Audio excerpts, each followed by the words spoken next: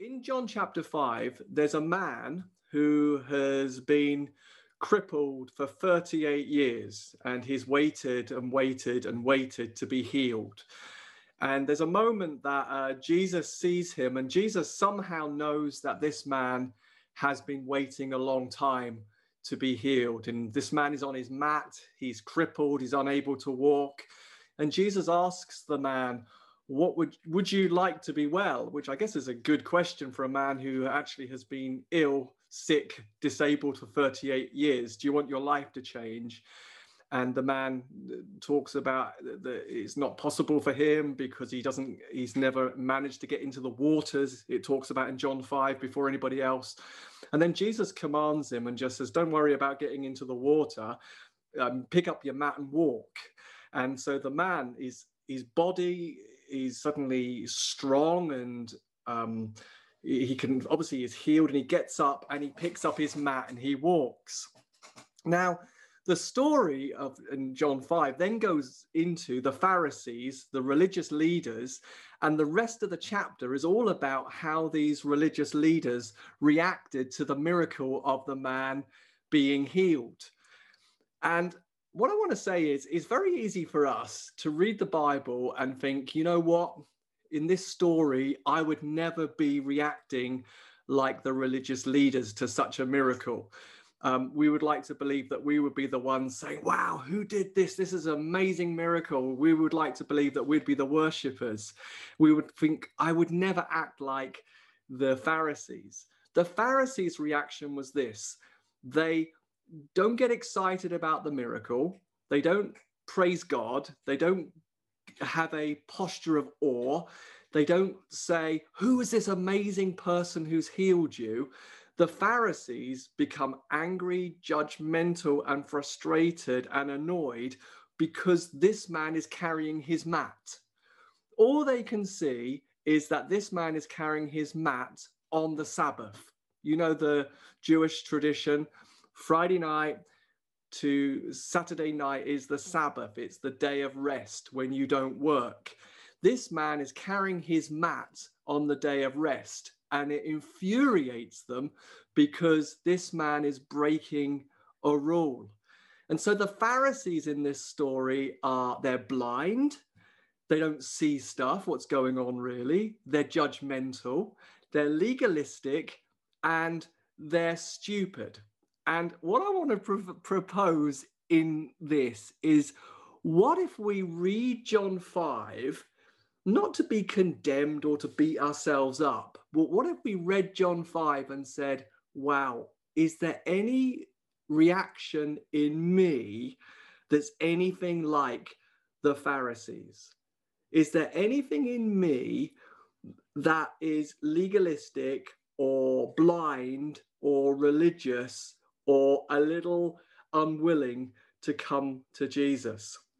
Because the very nature of deception is this: you don't know you're deceived. And that's what this whole story is really all about, is that these guys are deceived and not willing to be led out of their deception.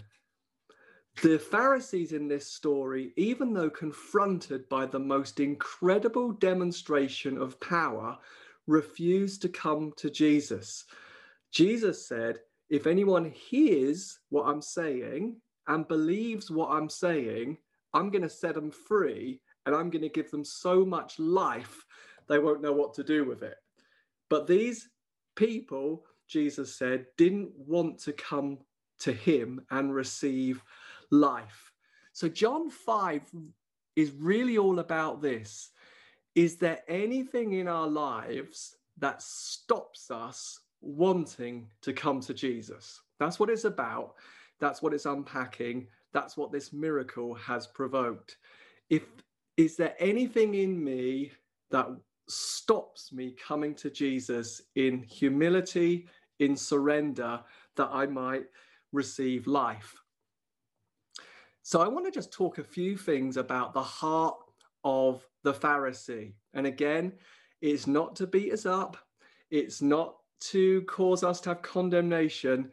It's that we wouldn't be independent or hardened to the voice of God. The first thing is, Jesus said, so the heart of the Pharisee is this. The heart of the Pharisee is missing the main thing. Missing the main thing. The heart of the Pharisee is they easily miss the main thing that's going on. So they're not interested in the healing. What they're interested in is this: who told you to break the rules? The heart of the Pharisee is amazing things can happen, but they miss the main thing. Instead of seeing, marveling, and being in awe, they were offended and angered that it happened on the Sabbath. The second manifestation or thing of the Pharisee is this: the Pharisee loves the rules more than the relationship with God. I want to say that rules and legalism and transforming our relationship of intimacy with Jesus into a set of rules is something that kind of knocks on our door every single day. That the Pharisees, the religious rulers, they love the rules more than relationship. You see, I think it's even possible to hear this kind of preach and then set yourself some rules and think, I don't want to be a Pharisee. And then you create a whole load of responses that is rule-based.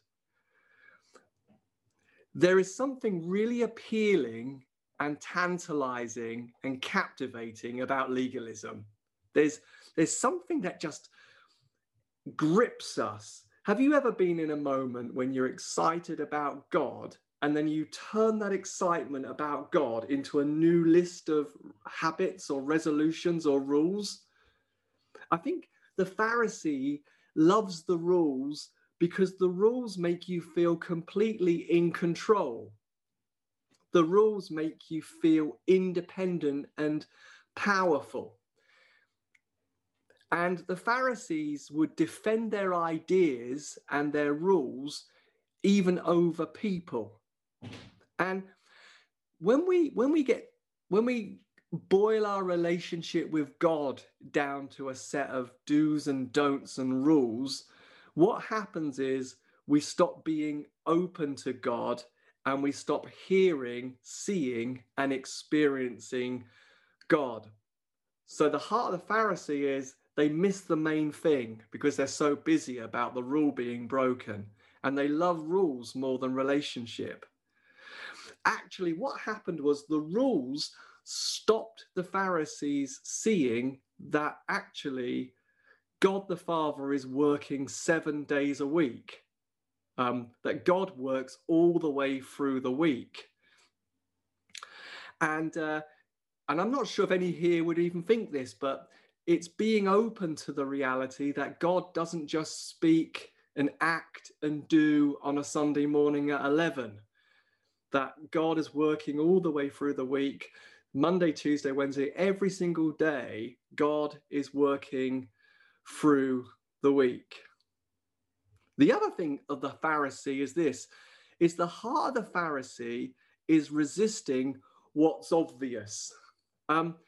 It's interesting that in this chapter, Jesus really wants to convince them that one, it's okay that he healed on the Sabbath, that actually God's working all the time. And the second thing he wanted to convince them was this, that he is the Christ, he is the Messiah, he is the Savior, he's the one who's come to give life. And Jesus is very kind and compassionate and tries to reach out to them. And so in John chapter 5 and verse 30 onwards, Jesus essentially goes on to convince the Pharisees, look, I am the Christ. The first thing he says is this, the miracles, they speak about me. If I wasn't the Christ, the Messiah, the Savior, how could I do this if I wasn't the promised one? So he holds up the reality that this man was crippled And this man now walks and he says, you know what, I've done this work and I'm going to do greater works. He says this in this section. He says, John the Baptist spoke about me. John the Baptist was the one who was making a way for me. And then he says to the religious leaders, for a little while, you really enjoyed John the Baptist and you kind of danced in his light, and then you kind of moved away and didn't enjoy what John the Baptist was saying anymore because he was pointing to me. And then he says, Jesus says, the Bible speaks about me. You know, he says to the Pharisees, you miss the wood for the trees. You miss me in the scriptures. And then he says this, and this thing he says essentially gets Jesus crucified. My Father speaks about me, and I don't testify about myself. In other words, Jesus is saying, look, if I just told you on my own account, I'm the Savior, the Messiah, the Christ, you might say you're a madman. But actually, God is my Father, and he testifies, which the religious leaders said, that's blasphemy. And essentially, they persecuted him and crucified Jesus because he claimed to be God. The other thing that Jesus says is this, is my posture, the way I approach you testifies about me. He has a surrendered posture. Jesus doesn't try to impress people. He comes with a sense of security. And he says, look, even the way I approach you, I'm not bigging myself up, speaks about me. And finally, in that section, he says, Moses speaks about me. And the Pharisees absolutely loved Moses. They loved the law. They loved the first 4 books of the Bible, but they missed the scriptures that spoke about Jesus in the book like Genesis, Exodus, Deuteronomy, Numbers. They missed the prophetic announcements about Jesus. And what does that tell us?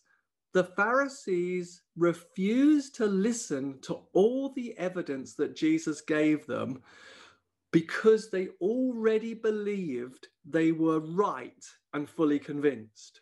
So the heart of the Pharisee is this, being so fixed that you are right about something that you are unconvincible even when you're faced with such overwhelming evidence that proves that you are probably wrong. So the Pharisees, they persecuted Jesus and they executed Jesus because they believed they were absolutely right. And I think we have to allow the scriptures to search us and say, you know, as a person, are we open to God and to others to change our view on something or change our attitude on something? Are we teachable? Are we correctable? Are we adjustable? Are we humble? Are we childlike? Or do we believe we've arrived and what we think is absolutely, totally the full revelation of God and of ourselves? Or do we allow God to come to us and speak? Do we allow God to come to us and speak to us about how he sees us and who he's called us to be? Or do we think, you know what, my perspective on myself is now fully settled by my history? For example, if God came up to you and said prophetically, you know what, you're a deeply, dearly loved child, and I want to love the world through you, do we just say, no, I'm fully convinced that I'm right, I'm a loser, I'm a nobody, I'm a failure, no good thing could ever be achieved through my life? Or are we teachable, correctable, adjustable, humble and childlike to God, that he can come to us and confirm our identity and tell us about who we are, and that actually we're changeable? Or is our mind completely fixed about ourselves and about our circumstances and about the people in our life, that God can't come and give us information and correct us? For example, Jesus said on the cross, it is finished? Or do we allow the testimony of Jesus and what Jesus has said to be true? Or do we think, I'm going to still condemn myself and think that I'm a rotter and judge myself without mercy? Or do we allow what God has said to change us? The other thing, interestingly, that Jesus says there is that John the Baptist speaks. And the heart of the Pharisee is that they're very, very fickle. In other words, for 1 minute, they're loving John the Baptist. They love what John the Baptist is talking about. They're enjoying the revival that's coming with John the Baptist. And then they go back to what they knew before, and they go back to religion and control. And it's a very interesting thing that what we idolize later on, we often demonize. Have you found that there can be moments when we are loving a revelation of God and we're enjoying what it's bringing us into, and then we back off from it and become super critical about it? And that's the heart of the Pharisee. They were loving John the Baptist to a certain point, but not enough to come to Jesus. The other thing that Jesus says is the heart of the Pharisee is that they love reading the Bible, but they miss the author. So Pharisee reading is you tick it off as a job you've done, but you don't read it to encounter God. You're not reading it to go deeper into a relationship. You're reading it just to get a job done. And the other thing is this, that Jesus speaks about the fact that the Pharisees wanted someone to be just like them. And Jesus, in effect, is saying this. He's saying, look, if I had come to you and valued what you value and speak the way you speak and do life the way you want to do life, you would have come to me and you would have received me. Like Jesus is saying, if I'd have come, flattering you, if I'd have come as someone who loves the praise that comes from people, if I'd have come with an attitude that keeps human beings and men at the center, if I'd have come like that, you would have come to me. If I'd have come as someone who appealed to your egos, someone that you felt you could control and tell what to do, you would have come to me. And it's like Jesus is saying, we love to receive from people who sound like us. We love to receive from people who act like us or work like us or think like us, but we struggle to come to people who have a completely different way of being. Everything that Jesus did turned the world of the religious upside down, and they didn't like it.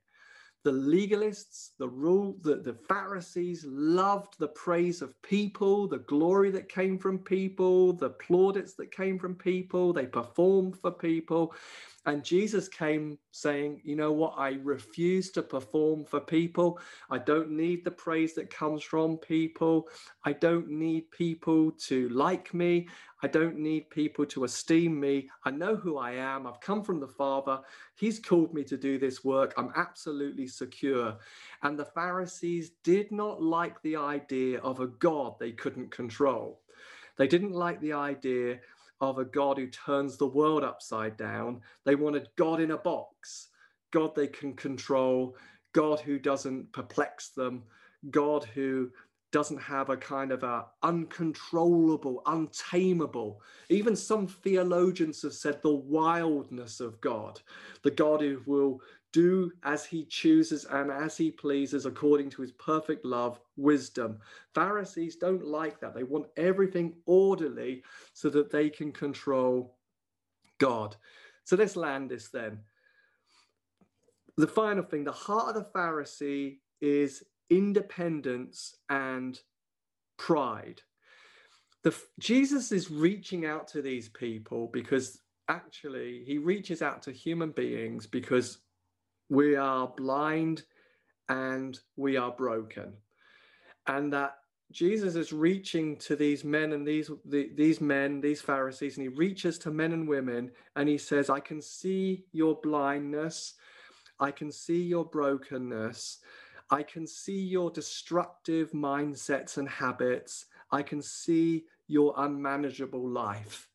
And Jesus is reaching out and saying, if you want to come to me, and I will lead you, guide you, heal you, bless you, give you abundant life. But they were actually blind to their brokenness, and they were actually blind to their need, and they were blind to their destructive habits. This year, one of the things I've loved this year, last year actually, I've loved looking at is the 12-step program. I found it to be an incredibly powerful gift of common grace by God. And I'm really touched by that first step in the 12-step program. And this can be applied to anything, any area of our life where we feel is unmanageable, chaotic, and broken.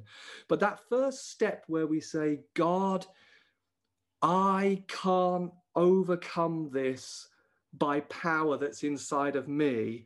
I need power that comes from the outside to me, because this is a destructive habit and this is unmanageable. The heart of the Pharisee is never, ever to come to a place of that kind of humility that is willing to come to the higher power, which the Christian believes is Jesus, which I've come to experience myself as Jesus, so that Jesus might lead, guide, and direct and heal their life. The Pharisee remained unconvinced. And so they wouldn't come to Jesus. They wouldn't come and say, actually, the miracles point to you, Jesus. The Father points to you, Jesus. John the Baptist points to you, Jesus. The Bible points to you, Jesus. Moses points to you, Jesus. The way that you are points to the reality that you are Christ. They couldn't see it. They wouldn't see it. They wouldn't come in humility. They wouldn't come with that attitude of step 2, which is the step of hope. Wow, there's a power that's higher than I who's going to heal me. No, they were so confident in their own rules and systems and structures and ability to cope. They refused to come to Jesus. And the wonder of step 3 is, I surrender to you, Jesus. I come to you, Jesus. That's why the Bible's amazing. The people who got life, the people who got freedom, the people who came into a place of deep relationship with Jesus were the ones who took step 1, 2, and 3, like the woman at the well who has been divorced 5 times and is now living with a man and not married.